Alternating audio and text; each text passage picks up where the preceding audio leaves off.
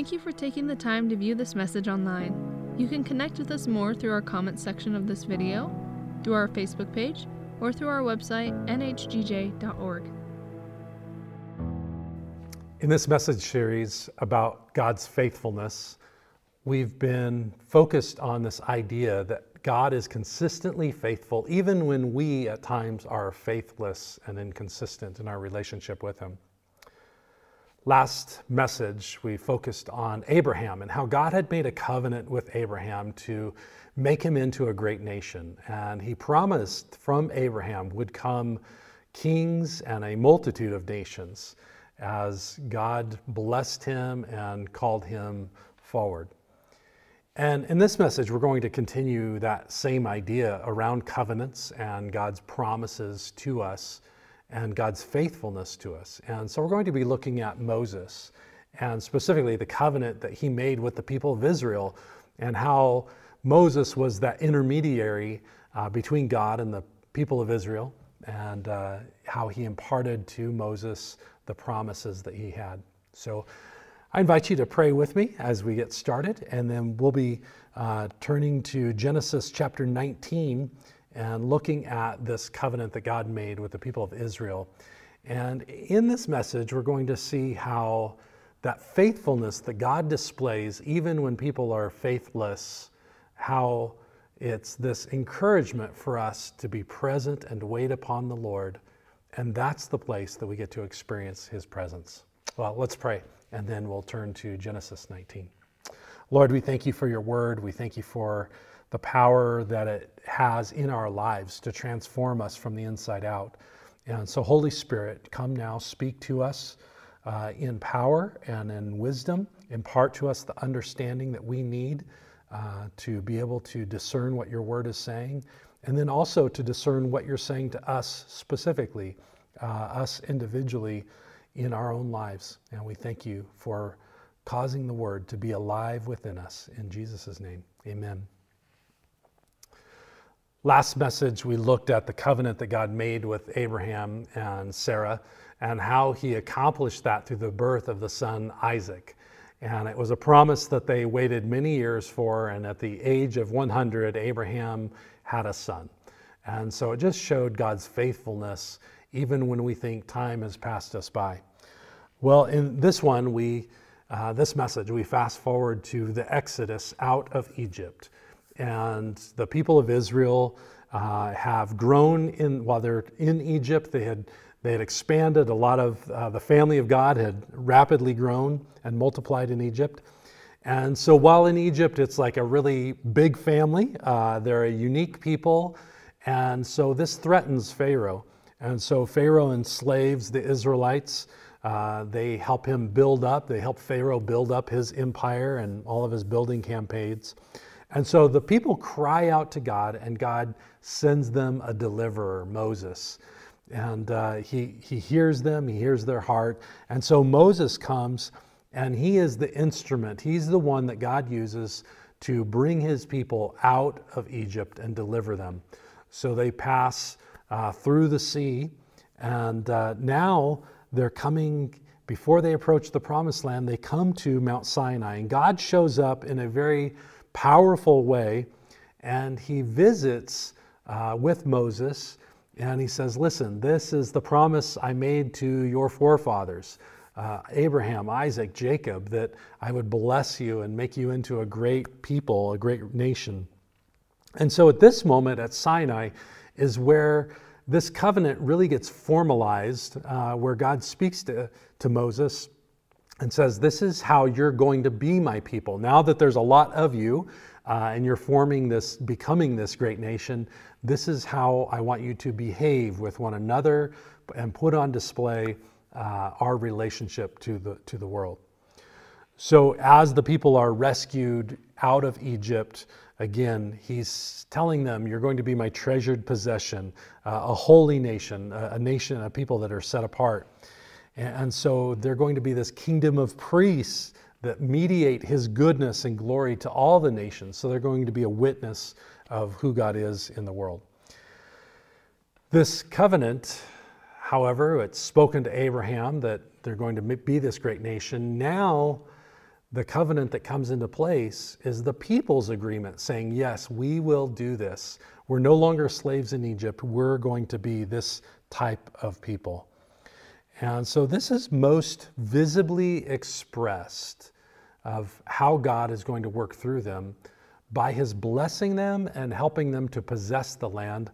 But also, if they disobeyed the covenant, if the people of Israel didn't follow through with their part, God expressed to them, he said, it's going to be known by all the nations because I'm going to allow you to be taken captive over and over again. And we see this as we move forward in Scripture. We see how God allowed other nations to come in and invade Israel. And in this way, it really was a way in which God showed them physically what was happening spiritually. If they allowed other idols, other gods, to come into their life and take them captive, God allowed them physically also to be taken captive. So there's always this dual experience of whatever was happening spiritually in the people of Israel is what mirrored in their physical interactions. So if they were being taken captive with idolatry, they became taken captive physically. If they were serving the Lord and his blessing was upon them, then they were expanding as a nation and they were possessing the lands which he had called them to. Well, Genesis 19, 1 through 6, we get to see where this interaction with God and Moses and the people of Israel takes place. Genesis 19. Beginning in verse 1, it says, "On the third new moon, after the people of Israel had gone out of the land of Egypt, on that day they came into the wilderness of Sinai. They set out from the Rephidim and came into the wilderness of Sinai, and they encamped in the wilderness. There Israel encamped before the mountain, while Moses went up to God. The Lord called to him out of the mountain, saying, 'Thus you shall say to the house of Jacob, and tell the people of Israel, you yourselves have seen what I did to the Egyptians, and how I bore you on eagle's wings and brought you to myself. Now, therefore, if you will indeed obey my voice and keep my covenant, you shall be my treasured possession among all peoples, for all the earth is mine. And you shall be to me a kingdom of priests and a holy nation. These are the words that you shall speak to the people of Israel.'" And so this is God extending himself, right? He's speaking this to Moses and he's saying, tell the people that you saw what I did in Egypt. You saw how I brought you to this place. And now, if you will stay with me, you're going to be a very unique people, a kingdom of priests, people holy unto me. And through you, I'm going to reach the nations. And so what an amazing blessing this is. What a calling this is. And so it's in this moment that God gives them the laws and regulations that outline how they're going to interact with one another, how they're going to be a people that is unique in the world. And it starts with the overview, the Ten Commandments. The Ten Commandments aren't the whole of it, they're just kind of the summary or the overview of the specific details that unfold in the following chapters. And so Moses gets all of this and he comes before the people to give them a picture of what it's going to look like if God is their God and they are his people.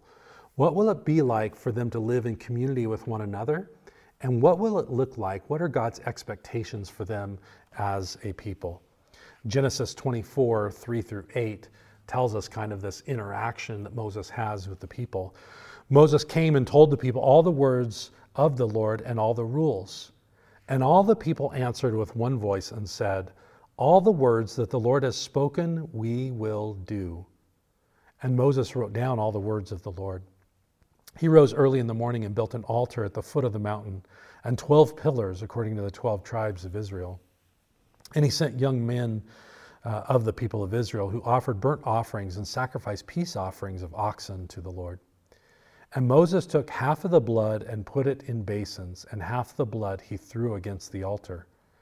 Then he took the book of the covenant and read it in the hearing of the people. And they said, "All that the Lord has spoken we will do, and we will be obedient." And Moses took the blood and threw it on the people and said, "Behold the blood of the covenant that the Lord has made with you in accordance with all these words." Wow, so far so good, right? Moses gets this instruction from God. This is how you're going to interact. And so Moses brings it back to the people, and they have this agreement with Moses and on how they're going to interact with one another. They say, yes, we're good with this. We will obey it all. We will do it. And so they have this agreement. Again, so far, so good. God speaks, the people say yes, and we're going to do it. And so then he says, this is how you're going to interact. And then with this agreement, Moses goes back to the mountain with some of the leaders. And in this next interaction on the mountain, God is giving to Moses the instructions for the tent, the instructions for the articles that are going to be used in worship, the type of clothing, and the ways that they're going to interact with God. Right? So the first one is God saying, are you on board with this? Will you be this type of people and represent me with one another and to the people around you? They say, yes, we're in. So Moses goes back, agrees with God. They said yes. So now God says, okay, well, if they're in there, then here's how they're going to worship me. Here's how I'm going to interact with you as a people then. And he gives them all of this instructions. And God finishes these instructions by saying, listen, here's the sign of this covenant. Here's how people, you know, and I'll know that we're in agreement with one another. You need to keep the Sabbath. You need to keep the Sabbath. And that's going to be the connecting piece for us, that we are in covenant with one another. So this is in Genesis 31, 16 and 17. Therefore, the people of Israel shall keep the Sabbath, observing the Sabbath throughout their generations as a covenant forever.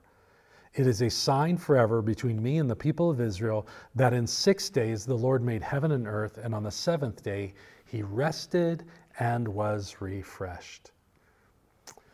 So just as circumcision was a sign of the covenant that God made with Abraham and that he was going to be the father of many nations, so now his covenant with the people of Israel, he uses the Sabbath as a sign of this covenant. And so again, it's this outward expression of the agreement that they've made together.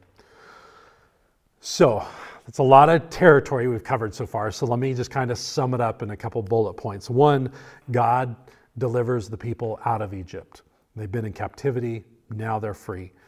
So now as free people, God says, listen, here's how you're going to live life together and in the communities around you that allows you to be a different type of people, so that the world sees that we're in relationship together. They all say, all the people say, we're good with this. We are on board. We covenant to do this.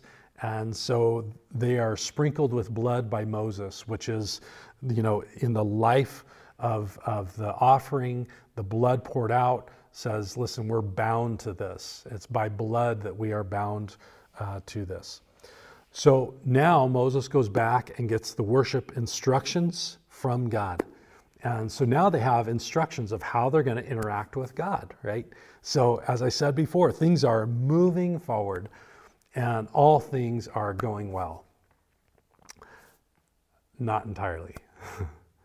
We have a major, not just hiccup, we have a huge roadblock. We have a problem because it is not all good. While God is giving Moses instructions for worship, the people who are at the base of the mountain are actually already settling into worshiping an idol. They have a worship ceremony of dancing, feasting, and celebrating, not around God, but around a golden calf. God's speaking with Moses about worship and how he receives worship. And in that moment, he says, Moses, you better get down to the camp because the people are losing their minds. The people are so quick, they're already stepping into idolatry, and I am about to just light them up, wipe them out, and make a new nation out of you alone. Like, I'm done with these people. I'm so frustrated. They just said yes, and now they're worshiping a golden calf. So yeah, that quick. They're already on their own, trying to make their own way of serving God. So what happens, Moses hurries down the mountain and sees this worship around the calf, and he asks Aaron, what did you do? Aaron was his representative. He's with the people while Moses is on the mountain with Joshua. And he's just saying, Aaron, what did you do? And Aaron's response, of course, is just hilariously sad. Aaron said in verse 24, So they wanted me to put something forward that they could follow. And since you were on the mountain, I said to them, let any who have gold take it off. So they gave it to me, and I threw it in the fire, and out came this calf. Throw some gold in a flame, and out comes a golden calf. Amazing how that works. Clearly, God didn't buy Aaron's story either, because in verse 35 it says, then the Lord sent a plague on the people because they made the calf the one that Aaron made. So God wasn't fooled by Aaron's story either. He had certainly the part in it. So we've got a problem. They've covenanted. God says, okay, then here's how you worship me. But they start worshiping around a golden calf. One of their leaders, Aaron, participates in this. He actually shapes and forms the calf in which they're worshiping. And so now they're faced with a plague, and God has given them stiff warnings. Moses is upset. We already have big problems in this covenant. And it's because the people can't hold up their side of it. Sprinkled with blood, already committing to God what they said they would do, they've already broken it. There's a problem, right? There's a rapid descent into idolatry from a people who just said that they would follow the Lord explicitly and do everything that He told them to do. Broken covenant, broken relationship.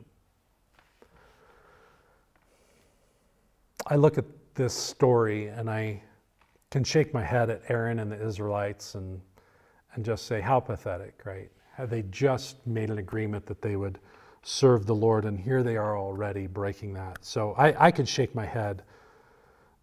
But this actually points to a bigger picture that is present, and it's a reality for all of us.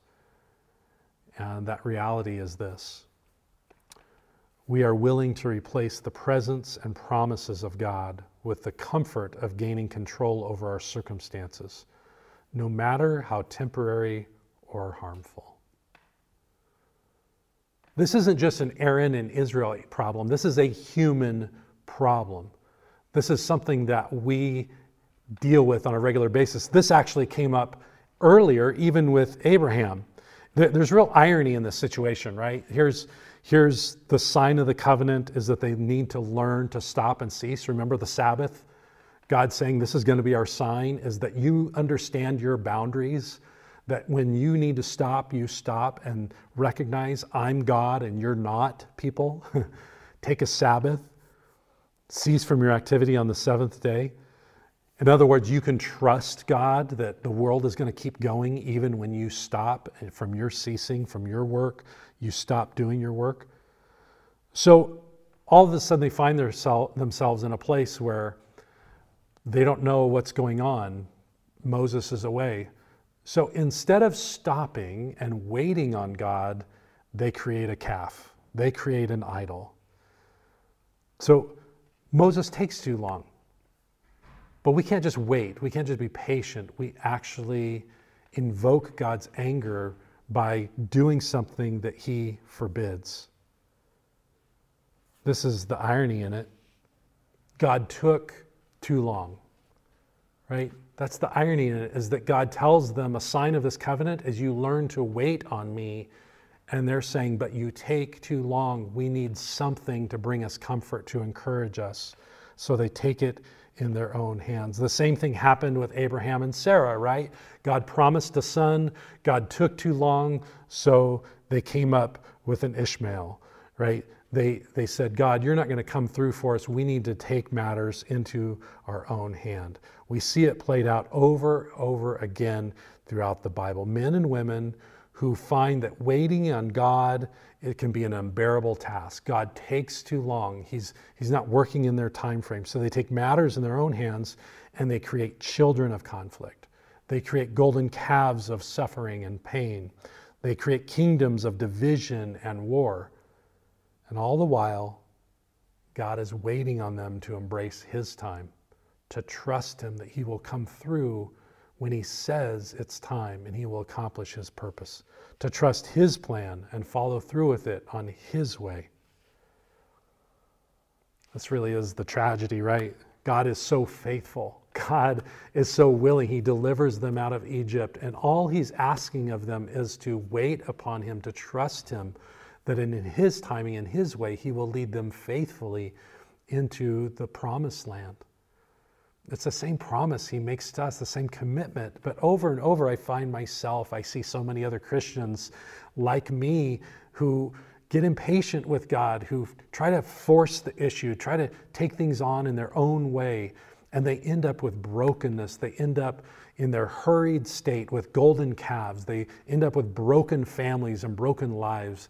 They end up with spiritual children born not out of promise, but out of their own haste, and it comes back to create pain in their life. The tragedy is that God is so faithful, and the people will prove over and over, not only in this moment, but in many more to come after this, and in the lives of people today, we will prove that we're not able to fulfill our part of the covenant. We will break faith. Human beings will break faith with God over and over again, and yet God is faithful. Here's the encouragement for us. God shows his faithfulness to us in that he will not allow quick and easy substitutions for his presence to satisfy us, so that we never rest until we're abiding in his presence. There is nobody and no thing that matches the presence of God. And it is his grace, it is his mercy and love towards us, that there is nothing on the earth, in heaven or below the earth, that matches the presence of God. So it is a gift from him that you and I can never be satisfied with a golden calf. We'll never be satisfied with a child that is not a child of promise, that something is born out of our own hands. We'll never be satisfied with the things that we hastily force and say, God, just bless this. It's close enough, I'm sure, to what you had. He never blesses the work of our hands and calls it good enough. He says, what you've created will never satisfy you fully. What you've produced out of your own life will only lead to dissatisfaction, sorrow, and brokenness. But if you wait upon me, if you spend time in my presence, if you allow my promises to come true in your life, you'll be deeply satisfied, not just in the moment, but over and over again. Abiding in his presence, we find that satisfaction. In Jesus Christ, what God did for us is he tore the curtain. He pulled back that veil that kept us separated from being in the Father's presence. And Jesus said, I've now given you, through his death on the cross, his resurrection, his ascension to the Father, he said, I've given you access to the very presence of God. You don't have to lean into your own merits, and you don't have to lean into your ability to do every step of the law and the covenants. He says, your obedience is to follow after me, and through Christ we have found a way into God's presence. But the same encouragement is there for you and I today. Do not substitute a golden calf for the presence of God. That we can't just choose our own way of seeking after God. We have to do the work of discipleship. We have to be these people who are willing to walk in maturity and growth in Christ. It's not just that he wants a good Sunday morning experience for us. He wants a daily experience in his presence, in obedience, in walking with him, to experience the fullness of his presence. There is no substitute for the presence of God. We can't just hurry it along. It comes by waiting, and in his time and in his way, he draws close to us so that we can know his covenantal relationship with us and experience his blessing upon our lives. His covenant, God says he wants to be your God. He will be your God, and you will be his son or his daughter. He doesn't invite us to just figure it out on our own. He requires that we stay with him, that we not get ahead or fall behind, but we abide with him and in him, and we remain with him. That's the tragedy of so much of what's happening in our world today. It's not everything we see in the world. That's sad in of itself, but it's what we're seeing in the church, a fragmentation of people who are not remaining with Christ. They're getting caught up in constitutional issues. They're getting caught up in medical issues. They're getting caught up in all the social distraction of the day, which are very real issues that need prayer and need attention, but they will never substitute the presence of God or replace Christ's role in your life. So can I implore with you, do not get distracted. Do not leave Christ behind. Do not get ahead of him. Do not lag behind him, but remain with him in the moment. And he will give you his presence and discernment of how to figure out what to do in these days. Attaching yourself to one side or the other of an issue of the day will not fulfill what God's presence can fulfill in your life. Remain with him. Abide with him. Stay in step with the Spirit of God. And in that, you'll find the blessing of his relationship. He will be your God, and we will be his people. Jesus, we thank you for your word, that your covenant with us is a yes and amen, that you have covenanted to make us a kingdom of priests, a kingdom of people committed and devoted to you, where we put forth your glory and people see your glory in us. But that only comes when we're waiting upon you and we're seeking you and we're putting on display your presence and not getting distracted with golden calves and trying to create children of promise on our own and trying to establish kingdoms of our own, but instead we're remaining with you and pointing to the glory that is found in Jesus alone. We thank you for your word. We thank you for its work in us. In Jesus' name, amen. You can find more resources for this service at nhgj.org. Email us your prayer requests to prayer@nh4gj.org. If you are a new follower of Jesus, we have a free resource for you called Following Jesus. To receive a copy, send a request to info@nh4gj.org. If you would like to partner with our ministry through giving, you can do that online at nhgj.org/giving or by mail to 641 Horizon Drive, Grand Junction, Colorado, 81506. Thank you for being with us, and may the Lord bless you.